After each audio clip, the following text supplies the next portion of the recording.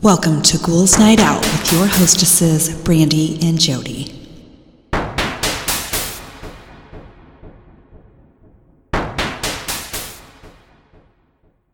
Hello, beautiful ghouls. Welcome. This is Brandy. I'm here with my sister, Jody. Hello. So I have another comedian's favorite joke, and this one is from Jason Alexander. Okay. So George from Seinfeld. Mm-hmm. It says, two pirates, Morty and Sol, meet in a bar. Sol has a patch over one eye, a hook for a hand, and a wooden peg leg. Ye gads, matey, says Morty. What happened to you? Sol says, me pirate ship was attacked, and a lucky shot lopped off me leg, so I got me a wooden peg. And your hand? Asked Marty. When me ship sank, a shark bit me hand off, so now I got me a hook. Okay, and what's with the eye patch? I was standing on a dock, and the biggest seagull I ever saw poops right in my eye. But you don't go blind from no seagull poop. True, says Sol, but it was my first day with the hook.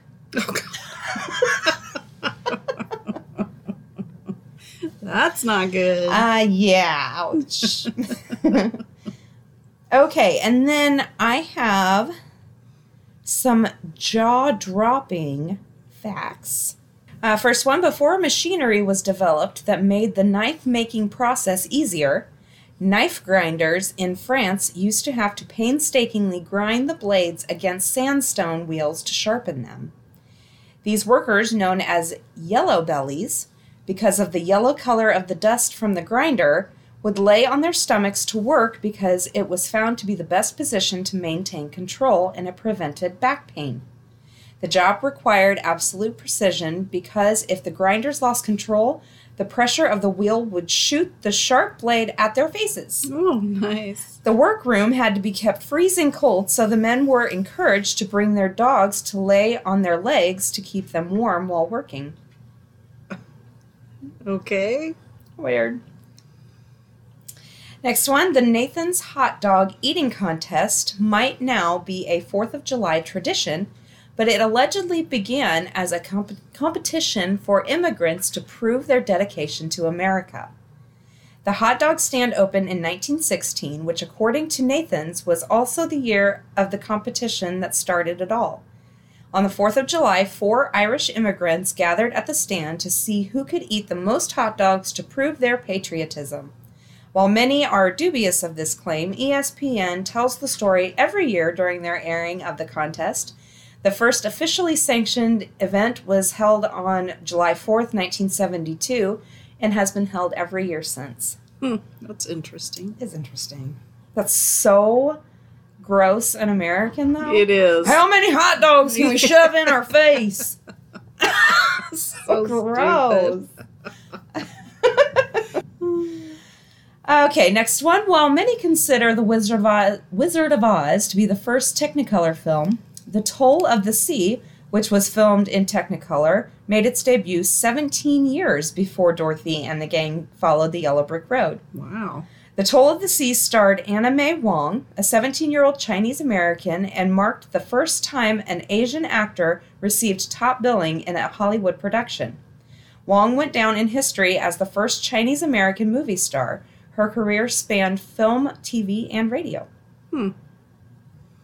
Interesting. Yeah. In 1930, a crew rotated the Indiana Bell Telephone Company headquarters by 90 degrees while the employees continued working inside. The crews shifted the building 15 inches an hour using mostly hand-operated jacks. The entire process ultimately took about a month to complete. Inside the building, everything remained business as usual. All 600 employees still came to work, and there was no interruption to gas, heat, electricity, water, sewage, or telephone service. Shifting the headquarters allowed the company to build a second building to accommodate for the growing business. Wow. That is crazy. I wouldn't want to be in a building that's Hell people are moving. No. Be They're like, oh, it's fine. You don't pay me enough for that shit. You just stay at your desk. It's fine. It's fine. Oh, God. That was in Indiana, too. Oh, figures. Holy shit. Next one, after Prohibition, members of the mafia and other organized crime groups turned to plastic surgery to remove their fingerprints and change recognizable elements of their faces in order to evade arrest. In the 1930s, Joseph Moran traveled around the world removing fingerprints and repairing bullet wounds so the mobsters could avoid hospitals. This turned out poorly for Moran. After bragging about his new gig, his body was found washed up on shore in Ontario with his hands and feet chopped off. We don't need you, fucker. Holy shit. Other mobsters DIY'd the surgeries using hydrochloric acid to scrape their prints. Some even turned to mutilating their fingers. These attempts often did not work. In some instances, the outer ridges of the fingerprints remained, while in other cases, the procedures didn't go deep enough to fully destroy all the print's layers. These partial prints are often enough to still identify the criminals. What people will do. Mm-hmm. In 1972, Italian singer Adriano Celentano released this song. It's a really long word. Okay. Prison colon and Kusel. Okay. The song is complete gibberish. You don't say.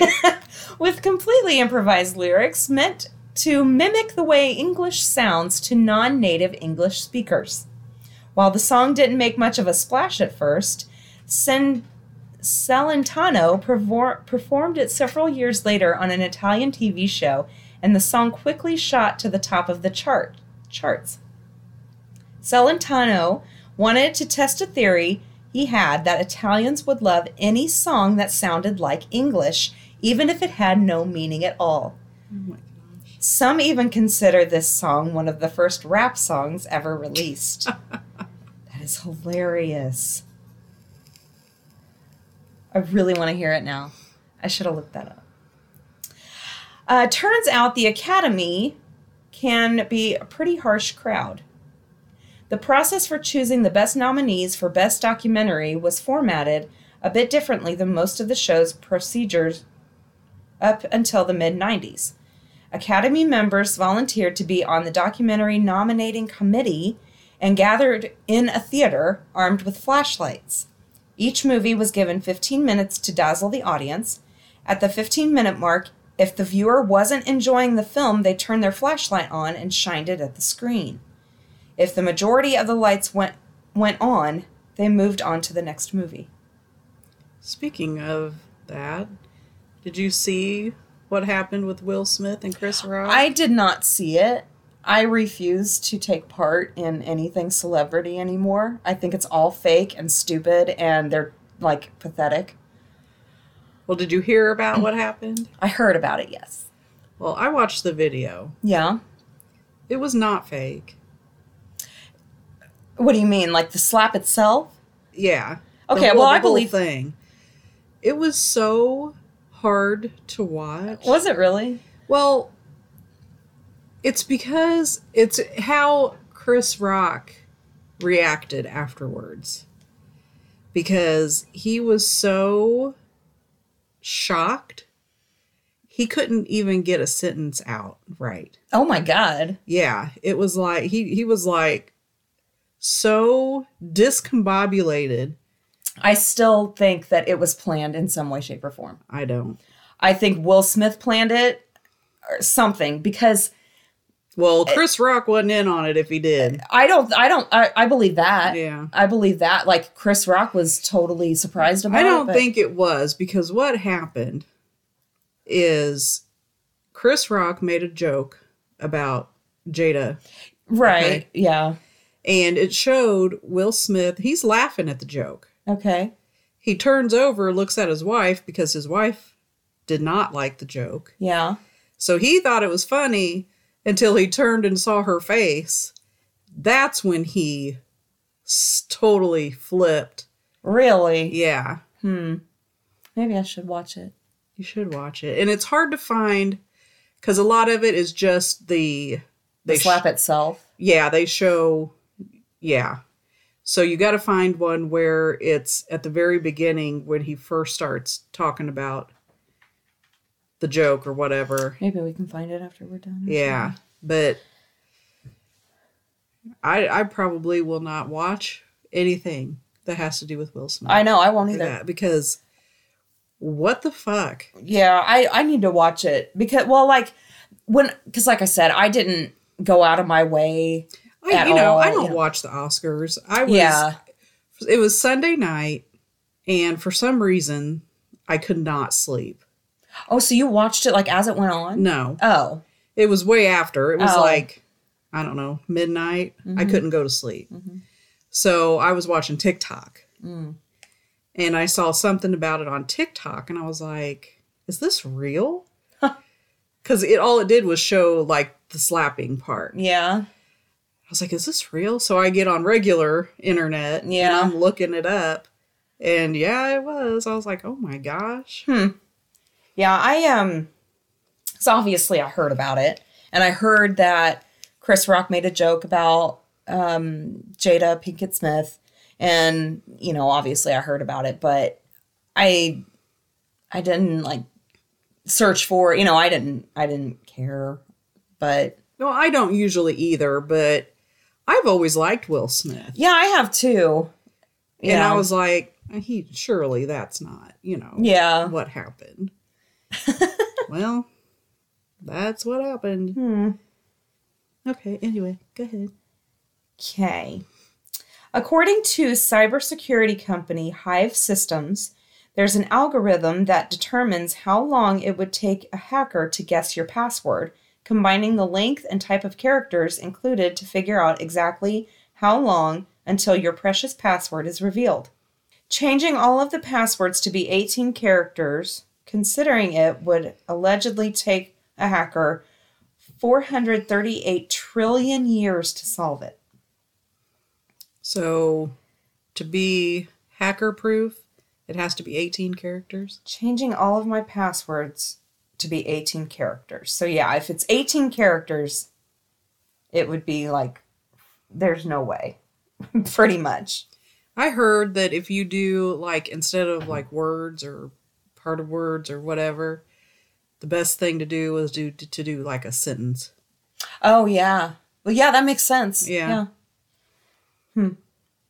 I don't do that. I don't either. I would never remember that. And not only that, now you have to have, letters, numbers, symbols, Yeah. capitalized, not capitalized. It's like, dude, I know. I'm old. I can't remember all this shit. Okay, despite the fact that all 8 members of the Titanic's band died during the ship's 1912 sinking, Roger Bricoy, a 21-year-old cello player, wasn't officially declared dead until the year 2000, 88 years after the tragedy. Bricoy, who was French, was even called a war deserter after he failed to show up for service during World War I. The French Association of the Titanic was eventually able to clear Bricoy's name. The musicians notably continued playing for as long as they could in order to keep passengers calm. It's been estimated that they played for 2 hours after the ship was struck by the iceberg. That's so crazy. They were like, oh, well, he didn't show up. Poor guy's dead. Right. He's a deserter. Well, yeah. I was busy. I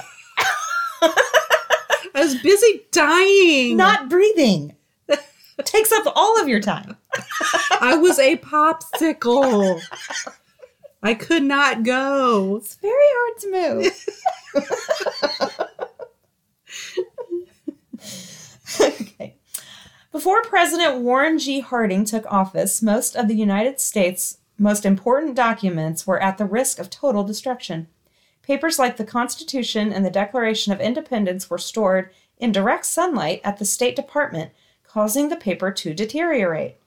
Harding noticed this and had the Constitution preserved in a glass case, The Constitution is now kept at the National Archives in Washington, D.C., along with the Bill of Rights and the Declaration of Independence.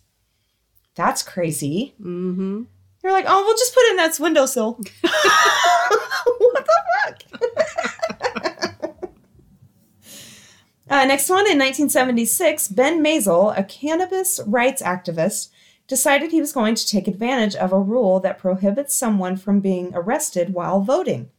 He smoked a joint while in the booth, casting his vote. Can't arrest me. I'm voting. Leave me alone. Casting his vote in the 1976 presidential election and ate the evidence to prevent being arrested for marijuana possession before leaving the booth. Maisel was a fixture on the Wisconsin political scene for the rest of his life, where he fought for the legalization of marijuana. He was prepping for a run for U.S. Congress when he died in 2011. He was arrested an estimated 137 times for his political involvement. I saw a thing on the news today that they're trying to legalize marijuana, like not statewide. Nationwide? Nationwide. They should. They There's should. no fucking reason. Yeah. None. Stupid. Alcohol's much worse. That's exactly, I was about to say that. I cannot believe that cigarettes and alcohol are legal and marijuana isn't. What the actual fuck? Yeah. So dumb. There's America in a nutshell. Yeah. Seriously. Well, not to mention the fact that there are people literally selling cannabis products on the internet in these companies, and there are people still in jail for marijuana. Yeah. What the fuck? That is fucked up. It is. Ugh. Don't get me started. Okay. Sorry I brought it up. While daylight savings time used to happen in the last week of October, in 2007, there was a push to move the date to the first week of November. Why? Candy lobbyists were supposedly seeking an extra hour of trick-or-treat time. Their request was granted, and now the clocks fall back after Halloween, allowing candy corporations to rake in all that extra hour of sales. Oh my God. That might be done with too. I hope it is. God, Oh my I do too. There's no reason. It's so stupid. It's very stupid, and I fucking hate it. The reason they started it was for the farmers so they could do their crop stuff when it was still daylight. But now they have headlights on their Bright tractors. ass headlights. Bright fucking, and like lights all over the fucking things. There's no reason. They work all night sometimes. I've seen them. Yes, I've seen them in my backyard. Oh, yeah. He woke me up one night. I'm like, what the fuck is that? That's crazy. I look out my window and there's a tractor going. It's fucking 1 o'clock in the morning. But no, we still need daylight savings time. Oh my God. Remember Bernie Madoff's 2008 arrest for the largest Ponzi scheme in history? Turns out the whole scandal could have been uncovered nearly a decade earlier, potentially preventing investors from losing billions. In 1999, Harry Markopoulos, a financial analyst, was asked by one of Madoff's rival companies to develop a similar strategy to Madoff's. Markopoulos quickly concluded that it was both legally and mathematically impossible that Madoff was getting the returns he was claiming. Markopoulos immediately notified the U.S. Securities and Exchange Commission, who brushed off his claims. Oh, great. Markopoulos went back to the SEC in 2000, 2001, and 2005 with more evidence, but was ignored each time. It wasn't until Madoff's son contacted the FBI about their father's financial fraud in 2008 that he was arrested. After the extent of Madoff's financial crimes were uncovered, the SEC conducted an internal audit to determine why the agency ignored all of Markopoulos' legitimate claims. Madoff was given the maximum sentence of 150 years in prison and died in jail April of 2021 at the age of 82. Wow. So Bernie Madoff had some friends. Mm-hmm. Next one, it's impossible to pinpoint exactly how old a sequoia tree is until it's cut down. Growth rings located in the cross sections of the tree's stump reveal exactly how old a sequoia is. The older trees get the closer the rings are. As the tree grows the fastest in the first 75 years of its life. Once a tree falls or is cut down, scientists can use the data gleaned from the rings to get an estimate of how old other trees are in the area. From these rings, it has been determined that sequoias often live for over 3,000 years, being the oldest on record, or with the oldest being on record, 3,210 years old, making the sequoia tree the oldest living thing on Earth. Wow. That is crazy. During the construction of Mount Rushmore, it was determined that there was room to add a fifth face to the monument. Soon after, a bill to include Susan B. Anthony was introduced to Congress in 1936. Rose Arnold Powell had been advocating for Anthony's inclusion for nearly a decade at this point, writing letters to then-President Calvin Coolidge and First Lady Eleanor Roosevelt. Roosevelt agreed with Powell and also lobbied for Anthony to be featured on the monument. Soon after the bill was introduced, another resolution passed that said funding would only be used for the carvings already in progress, effectively ruling out Anthony's inclusion. Bullshit! This will be my last one. Ethiopia is truly living on another timeline. The country follows their own calendar, which is rooted in biblical stories. The calendar is 7 years behind the traditional Gregorian calendar, based on the notion that Adam and Eve lived in the Garden of Eden for 7 years. Most of the world switched to the Gregorian calendar, created in 1582 by Pope Gregory XIII, I think. But Ethiopia was free of influences from the Roman Church and retained their own calendar. To this day, the century uses their 13-month calendar, the 13th month having only 5 days. Many Ethiopians use both calendar systems interchangeably. And I will have more of those next week. All right. I'm continuing my Skinwalker stories. All right. Every summer, my family and I go up to camp in Dedham, Ellsworth, Maine. It's about a 3-hour drive from my house. The camp itself is about an hour from the nearest town. I've been going to this camp my entire life. My family owns it, and have never had an incident like this happen before.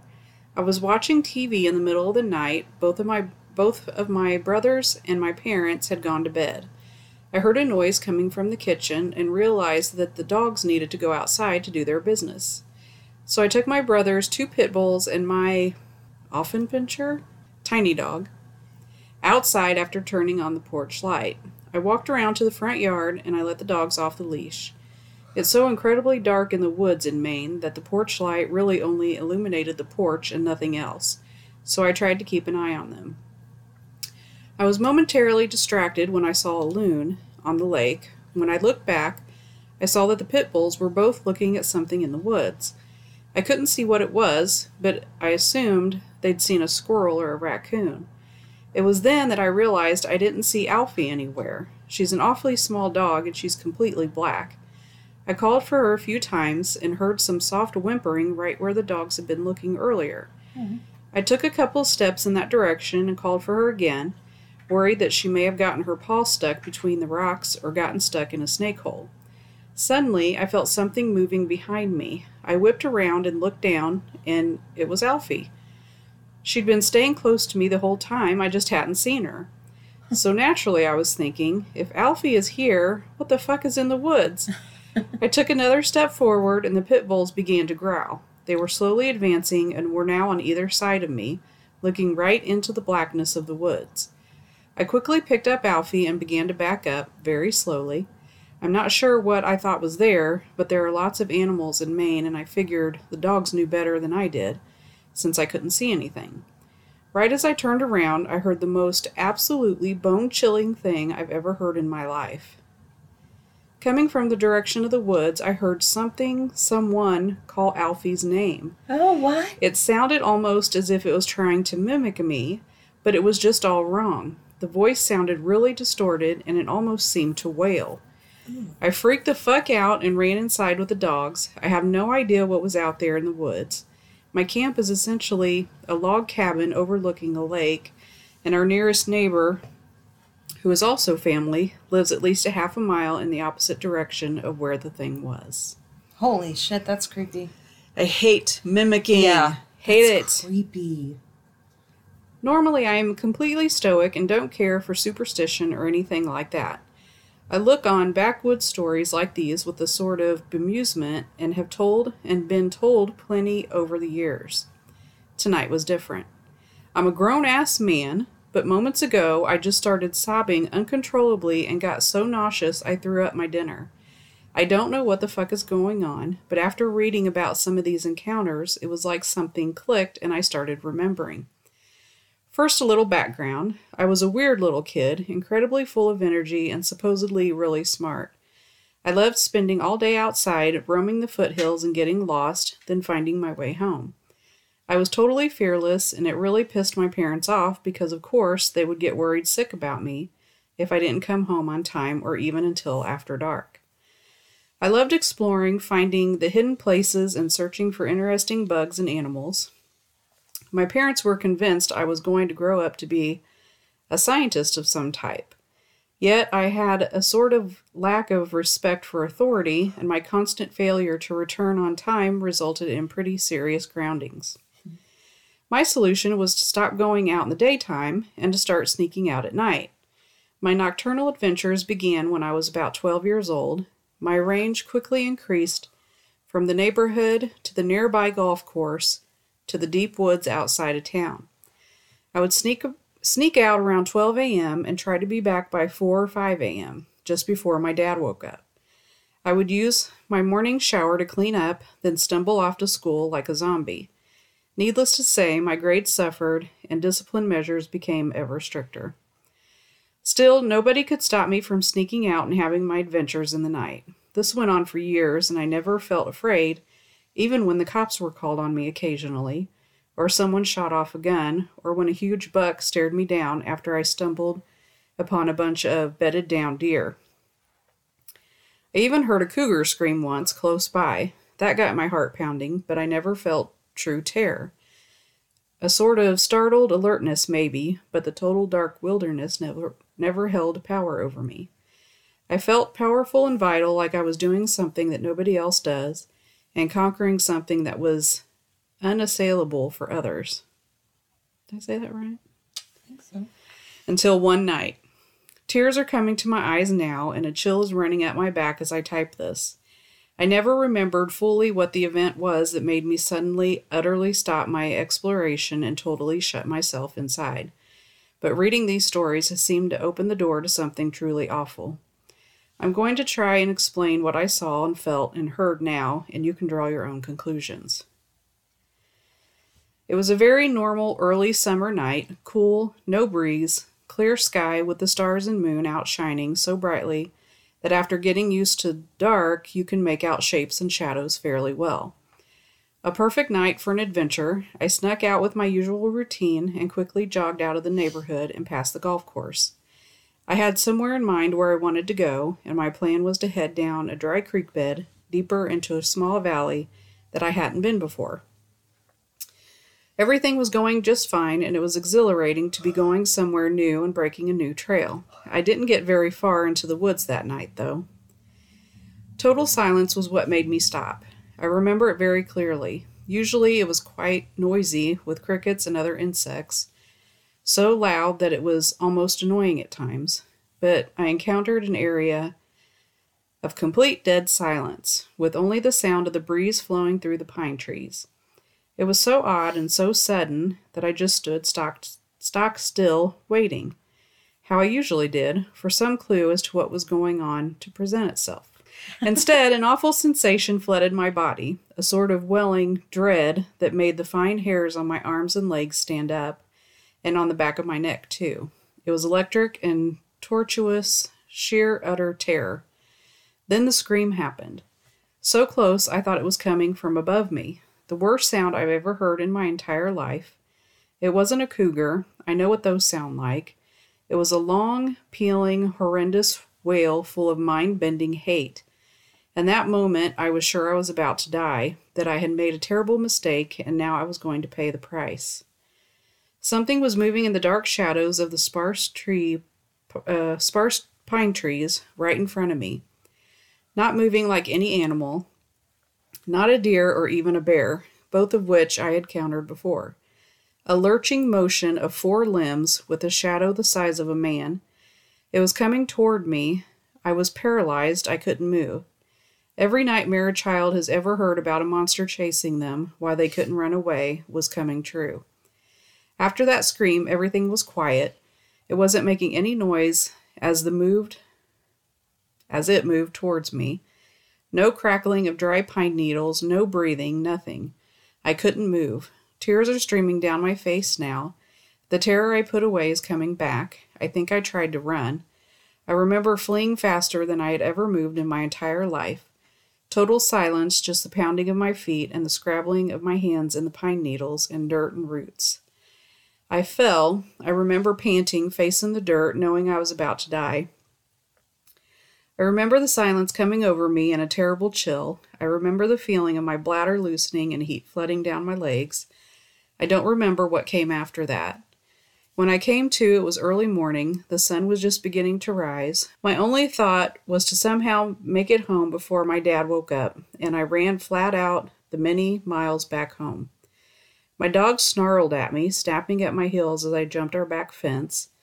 It was so confusing because we were the best of friends since I was only enough to play with him. I had larger worries, though, because my dad was up. I managed to climb in through the window to my bedroom and change.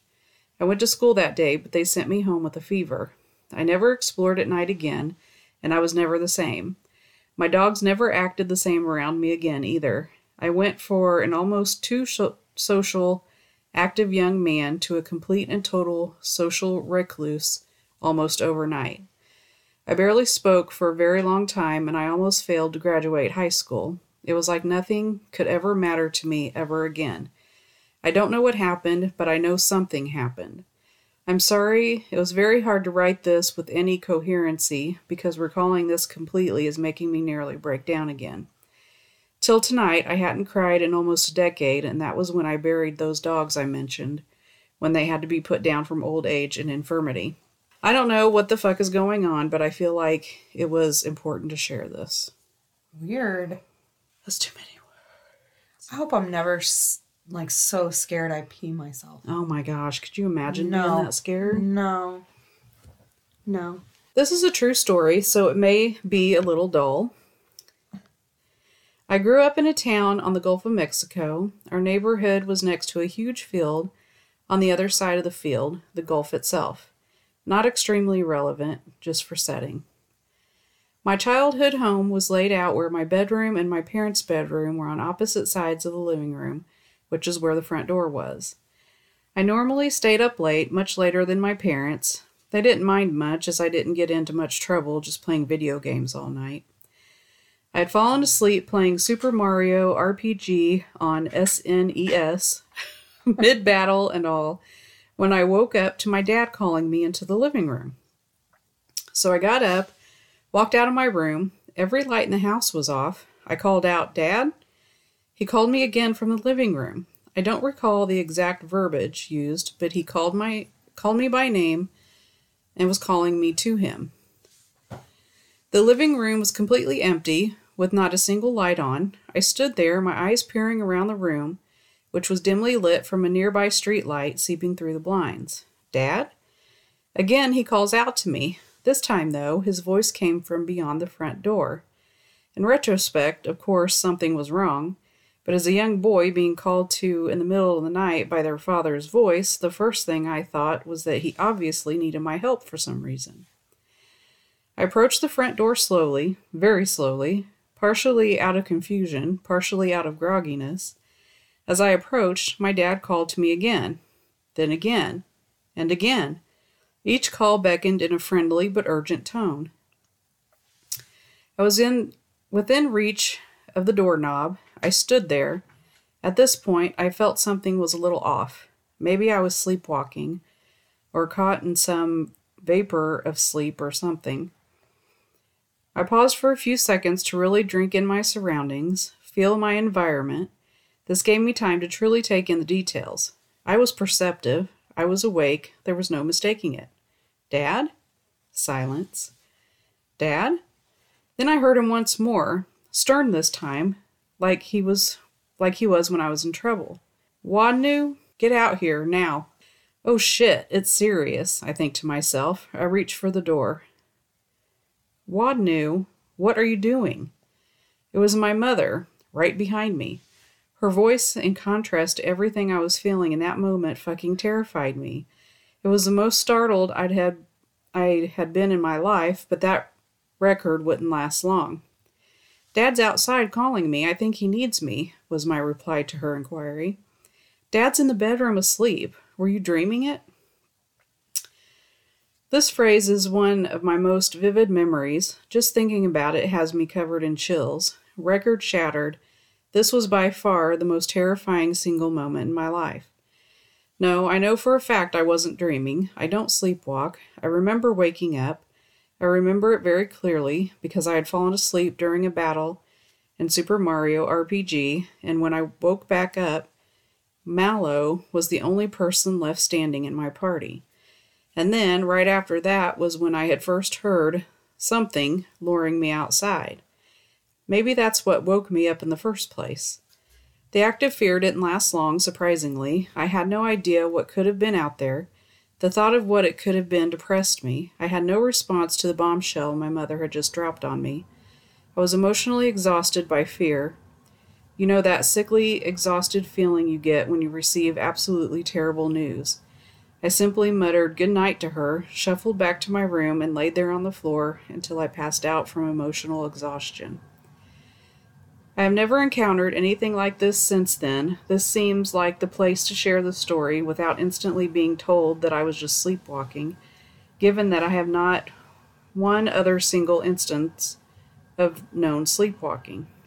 This turned out longer than I expected, and I feel very mixed at having immortalized these words, essentially. Part of me feels good to share it to a receptive audience, but the other part of me feels like I'm just stirring some shit. Again, this is 100% factual. I didn't enhance any details. I've told this story for 20 years now the exact same way. It's one of the clearest memories I have from my childhood. I, of course, don't know if it was a skinwalker, goat man, shapeshifter.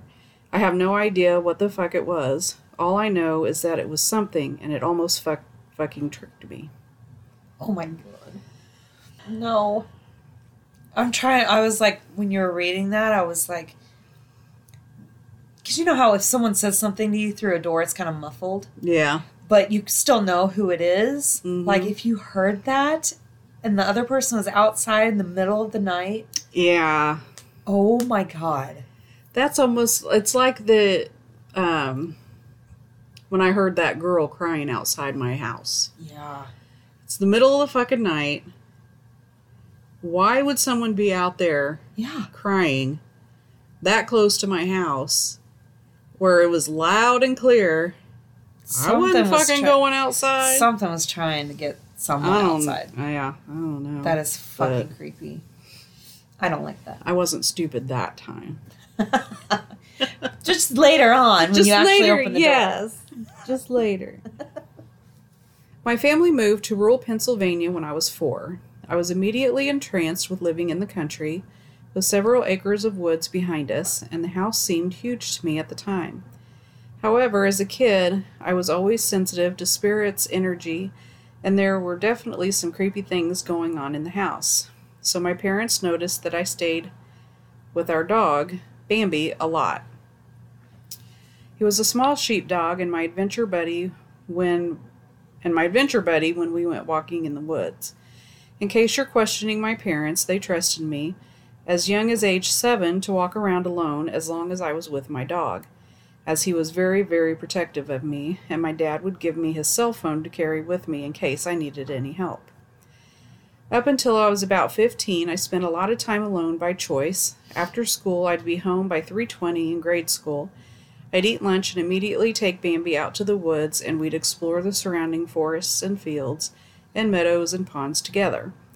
He was always right by my side, and he seemed really attuned to spiritual stuff too. Example, if I felt something was in the house, he'd bark at it or whine, or I'd watch him follow it around. Usually he'd pick up on the presence of something at the same time that I would. Anyway, from my backyard to the left, there was a small strip of trees, and in the fall and winter, when the branches are bare, you can see the field next door, which is about 300 yards from my house itself. There's a big plane shed up there and a kind of runway where my neighbor would fly his biplanes. What's kind of important to the story is that I have no neighbors for a mile in every direction. It was pretty rare to see any kind of people on the surrounding properties unless it was my neighbor haying the fields in the summer. But one day in early fall, I had been tromping through the woods with Bambi for several hours. I let him run off leash most of the time, but he would only run ahead about 20 feet and keep turning around to check that I was still there. If I lost sight of him, he'd retrace his steps and find me again. That day I got caught up in whittling something, so Bambi ran off a little bit, and I suddenly realized I was alone. Suddenly there was a lot of crashing deeper in the woods, and I heard Bambi's alarm bark, and a lot of yelping and then some screeching. Raccoons and gophers make really fucking scary distress sounds, so I figured that was it. So I called Bambi, and he popped out of some brush covered in pickers, and since I was spooked, I ran right back home with him. Right as I got to the back door, I stopped to catch my breath, and Bambi and I were just standing there when I spotted someone standing on the very edge of the runway. It ran along the higher end of the field, and then there was a steep drop off the edge of the hill at the very end of it. They didn't appear to be wearing anything distinctive, but even in the dusk I could see that they appeared completely black, or everything about them was very shadowy and dark. This is the part that gives me shivers now. They were standing facing off the runway, and then I saw them hunch over, then slowly raise their head and yell, "Bambi!" in the same high voice I would use to call him. They had the same vocal inflection as me, too, but it sounded like they were trying really hard to sound like me. Next to me, Bambi tucked his tail under, lowered his head, and growled softly. They called again, but this time it sounded like they were losing their voice, as if they had been calling for a while. In my 8-year-old logic, I assumed that someone was trying to steal my dog, but why would they stand in the middle of the field and be obvious about it? When I told my parents about it that night, they just dismissed my story. The next day I went to my cousin's house 2 miles up the road, and my uncle told me about an animal he saw the night before that he was trying to identify. He said it looked like an emaciated cow sprinting across the bridge over the creek, which is about 300 yards from the runway. And also, since then, anyone who's been at my house has always been uneasy around the creek and the plane shed runway, whether or not they're interested at all in the paranormal. I know that a lot of death happens in nature, but I've also found several goats ripped up in the field. The nearest house with any amount of goats or farm animals is nearly 4 miles away, and a lot of unexplained things have happened up there. Ooh. Creepy. That is creepy. And this is my last one for tonight. Okay. My family and I spent close to a decade on the Navajo Reservation of northern Arizona. Perhaps that is where my love of the paranormal began. There is some kind of tangible magic amongst a group of people connected to the earth in a way I feel the majority of white folk have forgotten. Spending my formative years amongst the Navajo, Hopi, and Apache, I found a respect for the older ways, for the importance of legend in our everyday lives, and why having a clan and tribe meant something I, as a white child, could appreciate, but never truly understand. The story I tell you is not out of a desire to get a reaction, but to share a beautiful experience and perhaps provoke a respect for what we so casually label as monsters. I grew up in an incredibly abusive home. My mother was a wreck. My guardian, grandmother, worked for the tribal school system, and when she was actually home, which was rare, she was either berating us or beating us to the point of blisters, bruises, and welts. Life within our home was rough.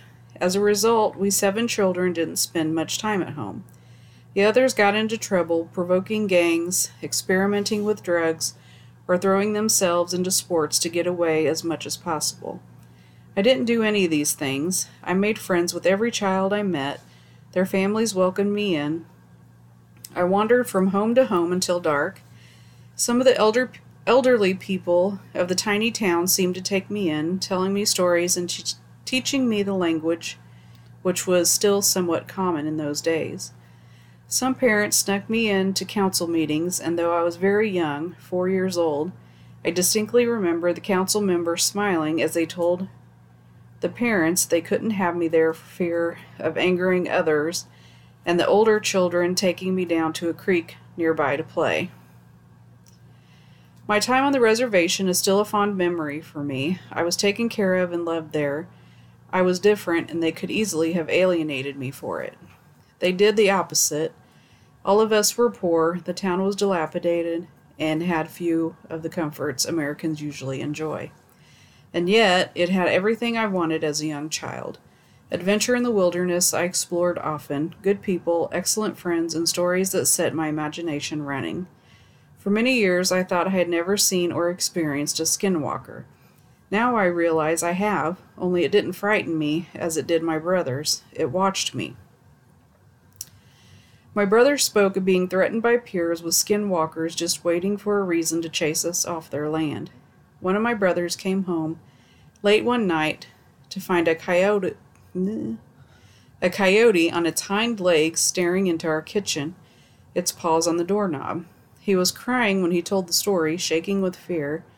I'd seen plenty of coyotes, but I've never been scared of them. I didn't understand why it was cause for concern.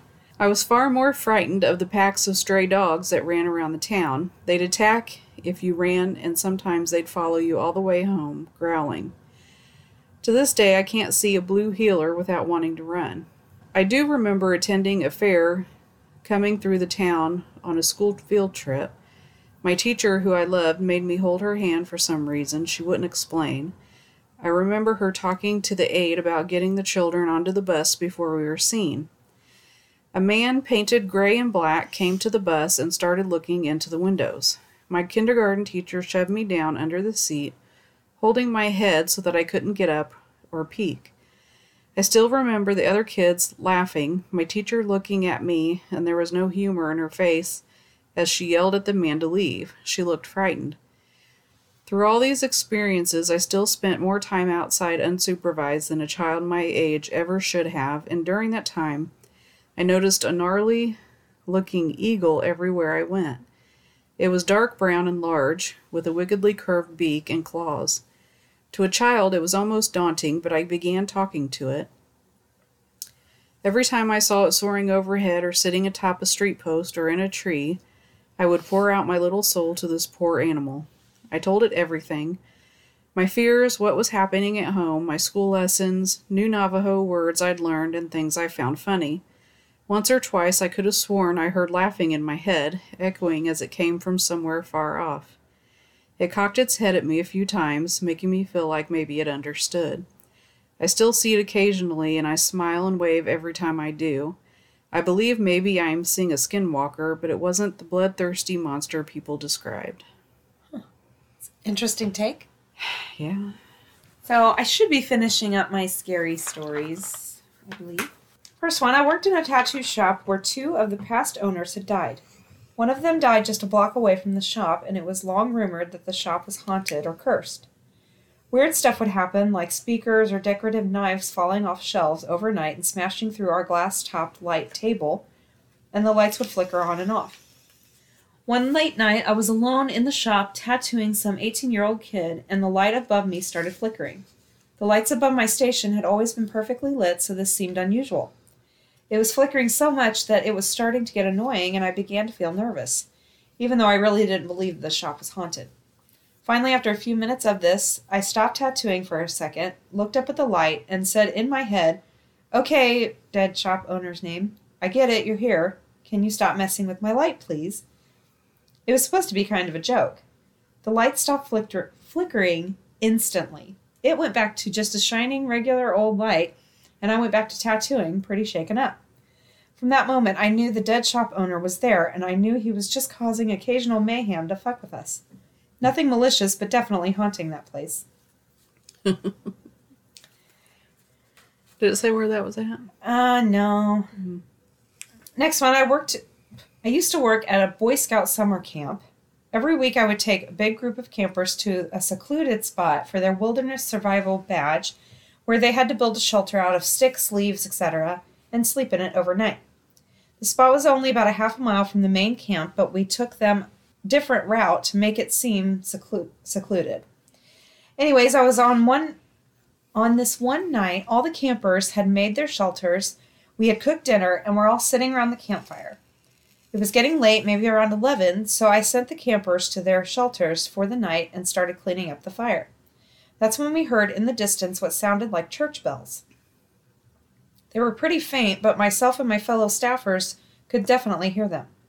They went on for about 30 minutes, ringing every 30 seconds or so. We were all a little creeped out as there were no churches or towns within 20 miles of us. After the bells stopped, though, the singing started. It was too faint to hear the words, but it sounded like church choir music, but a lot of people, and a lot more enthusiastic. Also, it was almost midnight at this point. The singing went on for well over an hour, sometimes quieting down until we almost couldn't hear it, sometimes getting so loud we thought it was getting closer. All of the campers were super creeped out, but I lied to them, telling them that there was a church service going on in camp and there was nothing to be scared of. Eventually, at almost 1 a.m., the singing stopped. I found out a few days later that there had been a large KKK rally only a few miles away that night, and that's what we had heard. Oh my God.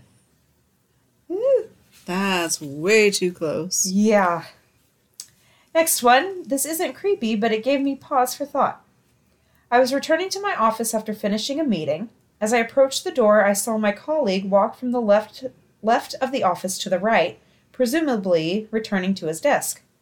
As I entered the office, I started to say, "Hey, stopping abruptly upon the realization that there was nobody else in the office with me.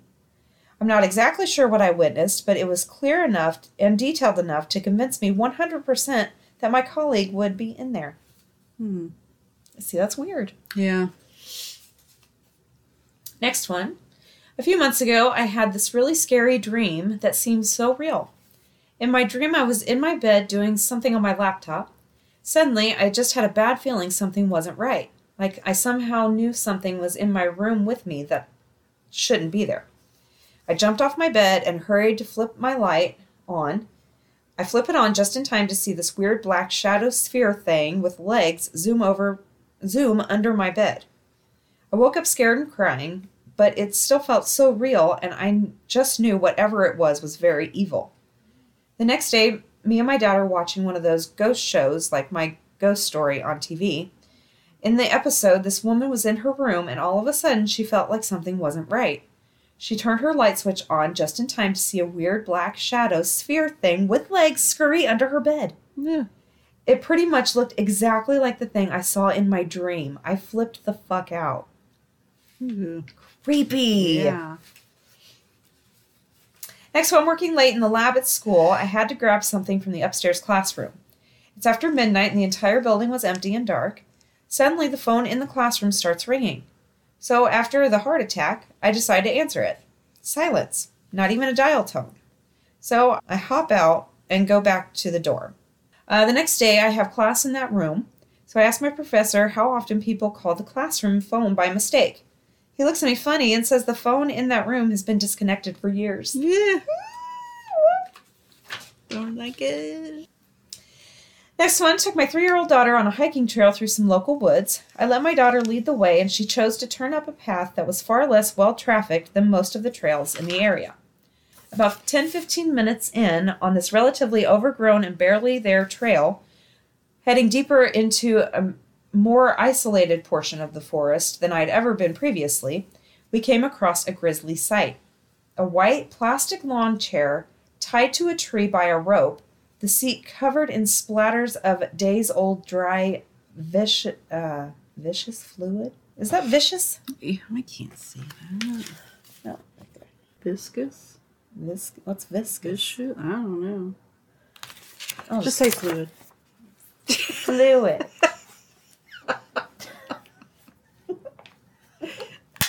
Okay, that's gross, but I don't. Whatever. Okay, next one. I was working with a young client with childhood onset schizophrenia. This individual was a harm to themselves and others. My back was to the window in the office when they started screaming, "The man in the black is here. He followed me. No!" So as I'm trying to calm them down, they start to sob. "He's at the window. I can hear him. He says he wants to hurt you. He will come in here and take your skin off. He wants you dead." I'm trying to calm them down, moving through the plan we had when they were overcome by their hallucinations. Then I hear tapping on the window. There is an enormous black crow in the window, tapping on the glass extremely hard with its beak. The bird is just staring at me. It would tap, bringing its head back and slamming its beak into the glass, then staring over and over again. I got the client calmed down and we ended. The bird was still there. We leave the office. The bird was still there when I come back. Next client comes in. Bird was still there. That bird sat at my window another 4 hours, staring and tapping. Oh my gosh. What the fuck? I got chills. That would drive me nuts. Well, yeah, but like, just all that with the schizophrenic patient and the, oh no. I'd be like, okay, just cancel everything. I'm going home. I need a me day, a personal day. Next one, I don't know if this counts because I was too young to actually remember this happening. But one day when I was in elementary school, my mom picked my brother and I up from school and we stopped to play at a local park on our way home. We ended up leaving early because there was a sketchy truck parked there, not in the parking lot. And my mom was a little uneasy about it. Later that night, my mom was getting ready for bed and screamed because there was a guy peering through her bedroom window. My dad ran outside, but the guy was gone already.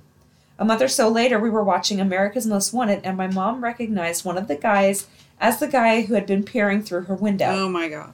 His truck was identical to the sketchy truck she had seen at the park. He had murdered his girlfriend's parents. Girlfriend and brother were stabbed, but survived. Holy shit. Next one, almost every night, my TV turns on by itself at some point between 3 and 5 a.m. I used to think that maybe it was one of my cats who walked across the remote, but I've tried hiding the remote, putting it in places where they couldn't get to it, and it still happens. Now I just turn the sound all the way down before I go to bed, and the TV will still get turned on, but at least I won't be woken up by it. I'm sure there's some reasonable explanation for it, but I rather like the idea of having a benign ghost who likes late-night TV living in my tiny apartment with me. But Conan's on! Next one, I had a customer come into my work wearing a trench coat and a Ushaka type hat. You know what that is? Do not. Okay. Looked to have something strapped to his shirt under the coat with duct tape. He left. I messaged my wife about how creepy he was and that I thought he had a bomb on his chest. He came back 15 minutes later and thanked me for being polite and started talking about religion and Obama being the Antichrist. Turns out he was on his way to shoot up a Planned Parenthood and managed to kill 3 people. Holy shit. Oh my God. About 3 weeks ago, my old roommate and I were just hanging out in our living room watching a show or something in the middle of the day when all of a sudden, for like a split second, everything went pitch black. Like everything. It was not a power outage. Our TV remained on and there were no blinking clocks. It was more of the universe turned off for a half a second. As if this utterly unparalleled experience wasn't enough on its own, my roommate looked over at me right after it happened and said, "Did you see that?" Matrix redid something. I don't like it. Next one. When I was about 10, something really weird happened to my family. We were all asleep as usual, and I slept in the same room as my brother, my mom with my father, and younger brother. In the middle of the night, the safe in my parents' room starts going off as if someone was playing with it. My parents didn't think much about it, went back to bed. Right as they did that, my brother's toys, the ones that had those children's songs, started playing music without anyone touching it. They were a little freaked out, but it went away after a few minutes, so they went back to bed. However, in the morning, when my mom brought my brother to the shower, she saw a red handprint on his back that was too big to be hers and too small to be my father's. I saw the handprint, and it looked as though someone had slapped my brother, but nobody did, and he slept quite well. My mom called her family and told her grandparents about it. After a few phone calls, we found out that my paternal grandma had died that night while we were asleep. So our family came up with the explanation that my grandma wanted to see my newborn brother, so she played with us. So she paid us a little visit.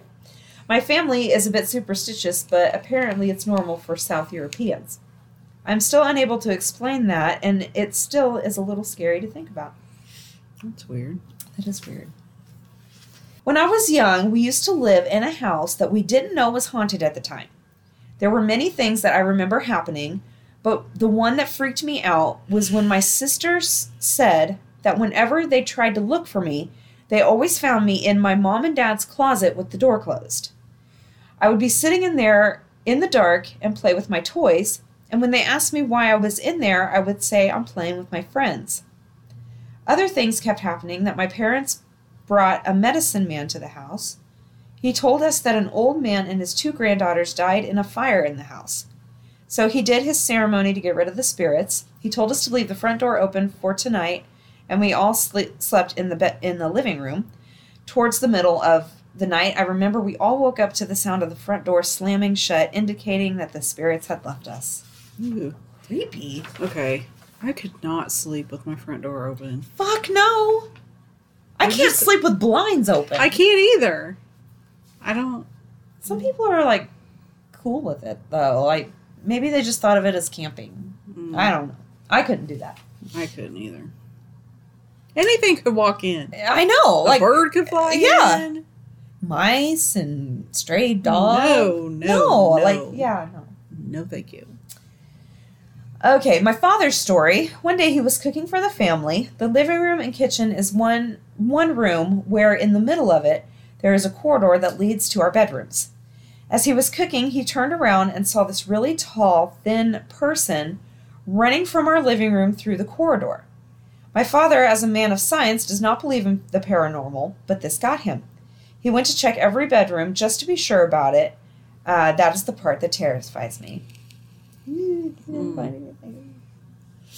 Next one, I was waiting at my nan's house alone for a couple hours, and it was all fine and dandy. I was sat on the armchair near the door of the living room, and I hear my sister clearly call my name in an annoyed way, but she wasn't in the house. My heart started beating like crazy, and then when she did come in the house, about 40 minutes later, she just laughed at me. I still don't know what it was or if my mind was playing tricks on me, but it was very creepy. Mimicking. What is that? I don't know. It's creepy as fuck. That's what it is. And this is my last one. She was in the process of purchasing... Oh, this happened to an old co-worker. Okay. She was in the process of purchasing a new home. Her and her family would visit the developing home every weekend just to see the progress of the house. A few weeks passed where life got busy and they couldn't visit. Her 3-year-old daughter came up to her one day and said, "Mommy, when are we going to the house again? I want to see my friend." She replied, "Oh, okay, sweetie, we were going there tomorrow, actually." And she said, "Yay," and ran off. My coworker thought that maybe she was talking about a neighborhood kid or something like that and didn't think much of it. They visit the house the following day, and on the way home, her daughter starts crying. "Mommy, I'm so sad I didn't see my friend." And she replied, "Oh, honey, don't worry. Maybe your friend will be there next weekend when we go." So my coworker prayed that night to basically bring her daughter comfort to make her forget about this friend. That or have her see whoever this is next weekend. Well, the next day, her daughter comes running into her room saying, Mommy, I'm so happy I saw my friend." She replied, "Oh, you did? Where did you see your friend?" Confused because she'd always talked about seeing her friend on the other side of town. "I saw her in the mirror," her daughter replied. No. "What?" my coworker said. "She said she loves me, but she can't see me anymore." My coworker asked, "What's your friend's name, and what does she look like?" Her daughter responded, "She's really pretty, long dark hair, and her name is Deanna." My coworker's heart sank. That was the name of her sister that died at birth. Oh, Oh my God. That's sad. it gave me chills. I know, me too. But why was she in the mirror? And why couldn't she see her anymore? And I don't know. there's so many questions. I don't like the mirror. I don't either. I did read, I don't remember. I think it was just like, probably stories for, I was just reading some. And there was this one that was really short. And all it said was, I was shaving in the mirror one day, looking in the mirror, this guy shaving his face. And he said his reflection smiled at him. And now, like, he can't tell anyone because everyone's going to think he's crazy. And he is absolutely terrified of his reflection. Oh, my God. I know. And it was like, that was it. Like, he had to get it out. Couldn't tell anybody about it. Refuses to look in mirrors now. I don't like that. I know. It's crazy. Stupid. It's time for the witty wrap-up. Yay, witty wrap-up. A different tweet. Okay. I asked my 5-year-old why she was still awake, and she rolled her eyes and said, because my eyes are still open, and I think her transition to teen is complete. Brat. Yeah. That's funny. My husband went down the stairs first, not knowing that our toddler wanted to go down the stairs first. Thoughts and prayers at this difficult time. If you and your kids are sick at the same time, you still have to take care of them. I'm just finding this out. Yeah. You it don't get to be sick. sucks. No, you don't. Look, Dad, the star is glitching. We used to call that twinkling, but okay. Oh my God. That's like what I was talking about earlier. We're using terminology that doesn't make sense anymore, but it does. Yes. Oh my God. My 5-year-old lost her first tooth and wanted to bring her tooth fairy swag to school to flex on her friends. This included the white fairy dust, baking soda. So I sent my kid into preschool with a little bag of white powder for show and tell. Follow me for more parenting tips. Oh my God. Oh my God. That's hilarious. I wonder if it was in one of those little bitty plastic baggies. Or like one of just a sandwich bag, like tied in a knot. Oh my God. That would be hilarious. I just instructed my 4-year-old to be reasonable, so make sure you're following me for all the best parenting tips. There's a lot of parenting tips tonight. You haven't seen Encanto? Have you been living under a rock? A rock where there are no children? And can I visit for a week or two? I haven't seen that yet. What is it? I think it's it's like a cartoon or like a Disney movie, maybe? Something like that. I don't know. There are so many Disney movies that I haven't seen. And I'm like, where did this come from? Because my kids, they're old now, or older, Oh, I know. I used to watch cartoons and shit all the time. Oh, yeah. My toddler's plan for today is to throw snowballs at all the peoples. So I'm really looking forward to picking her up from daycare later. My 6-year-old asked, why are they called speed bumps if they slow you down? They should be called slow bumps. And it's seriously amazing how someone with a 10-second attention span is so insightful. Giving my birth date at the pharmacy, 9-year-old, Mom, were you born in the 1900s? Me, don't ever speak to me that way again. I remember saying that before I had kids. Because it was like 2000, and I'm like, oh my God, my kids are going to be like you. Were born last century? Yeah. Oh my God. Not even right. I knew my 5-year-old was growing up too fast when he tried to take his shoes off and said, I don't like bending down anymore. Wow, it's starting early on that. Yeah, really. Just wait till you can't bend over without Or you bend over and you can't breathe. Yeah. You're suffocating. Then you're going to be like, man, I wish I could bend over. I do that. You have to sit a certain way on the couch, get your shoes on. God. I'm teaching my kids to read to help them succeed in school. I'm teaching my kids to read because it's quality time spent together. But most of all, I'm teaching my kids to read so they won't ask, what does XJ49PB2 spell every time we pass another car on the road? My 7-year-old ran into the wall and then told me that he's knocking down all the walls that stand in his way. What kind of inspirational bullshit has he been listening to? Just knock down those walls. Parenting tip. For a teething infant, call grandma and tell her to pick up the kid. She wanted grandchildren, right? It's time to play. Is my kid hugging me or cleaning his nose or both? Oh my God, I remember that. Oh my God. Now it's the dogs that wipe their nose on me. I have a teenager, a preteen, and a kindergartner, so no, you do not want me for your planning committee.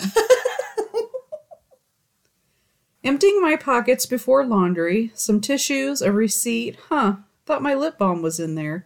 Emptying my kids' pockets, rocks, string, broken crayon, rocks, crushed crackers, rocks. Hey, my lip balm twisted all the way with no cap, rocks. Nice. Sorry I'm late. The kids were playing with balloons and we couldn't let them hit the floor. And my last one.